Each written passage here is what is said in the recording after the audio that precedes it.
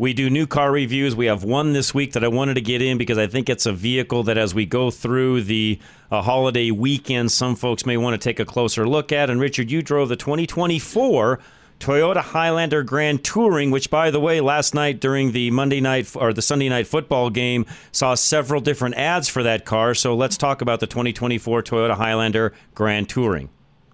Yeah, so it's the Grand Highlander, and then the one that the one that we drove was the Platinum, and I think there's a Touring in there, but it's basically the Highlander of old folks, but it's not. And what I mean by that is they've made it bigger. That's why it's called Grand, right? They've expanded that third row, enlarged it. You can now fit a full-size adult back there, full 6-foot adult back there.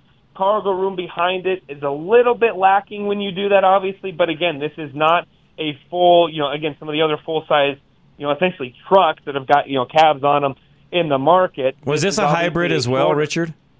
This is a hybrid, okay, which you perfect. and I talk about all the time, Dad, with Toyota and their hybrids and how good they are. And in this case, Dad, you can get a hybrid, and let me pull it up, make sure I have it correct. I believe this vehicle is going to be able to average 27 miles per gallon. So, again, for a vehicle of this size that you could fit 6 full-size adults in is incredible. Again, 26 on the city, 27 there, and their hybrid technology just works. They've got some fun safety aids, or annoying, depending on how you drive, like myself. Right. The safety aids get a little bit funny. But in terms of families, Dad, we owned a Highlander before, and I would say that was one of our biggest complaints, was just the old ones are just a little bit not as, again, they're just not as spacious. And they've essentially solved that. So to your point, Dad, as people are getting together for the holidays, talking about cars, what are you driving? I would strongly consider people look at this because I think that it's something that maybe it's flown under the radar, but like you say, Dad, I think you're going to see a lot of these ads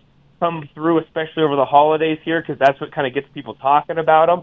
And I would strongly encourage people to talk about it. It's brand new for 2024. You probably haven't seen many of these, out and about, but they're out there. And again, for the money and for the value, Dad, they're really hard to beat. They're really competing with some of the other cars in that segment, which is becoming an increasingly popular segment, right? You don't want to spend upwards of $70,000 on kind of that next level up in size, but you also need that room, right, for your family. And so encourage folks, get out, test drive it, put your family in it, put your friends in it, because you're going to be doing that when you got a car of this size. And when you do that, let them know that John and Richard Rush from Rush to Reason and Drive Radio sent you.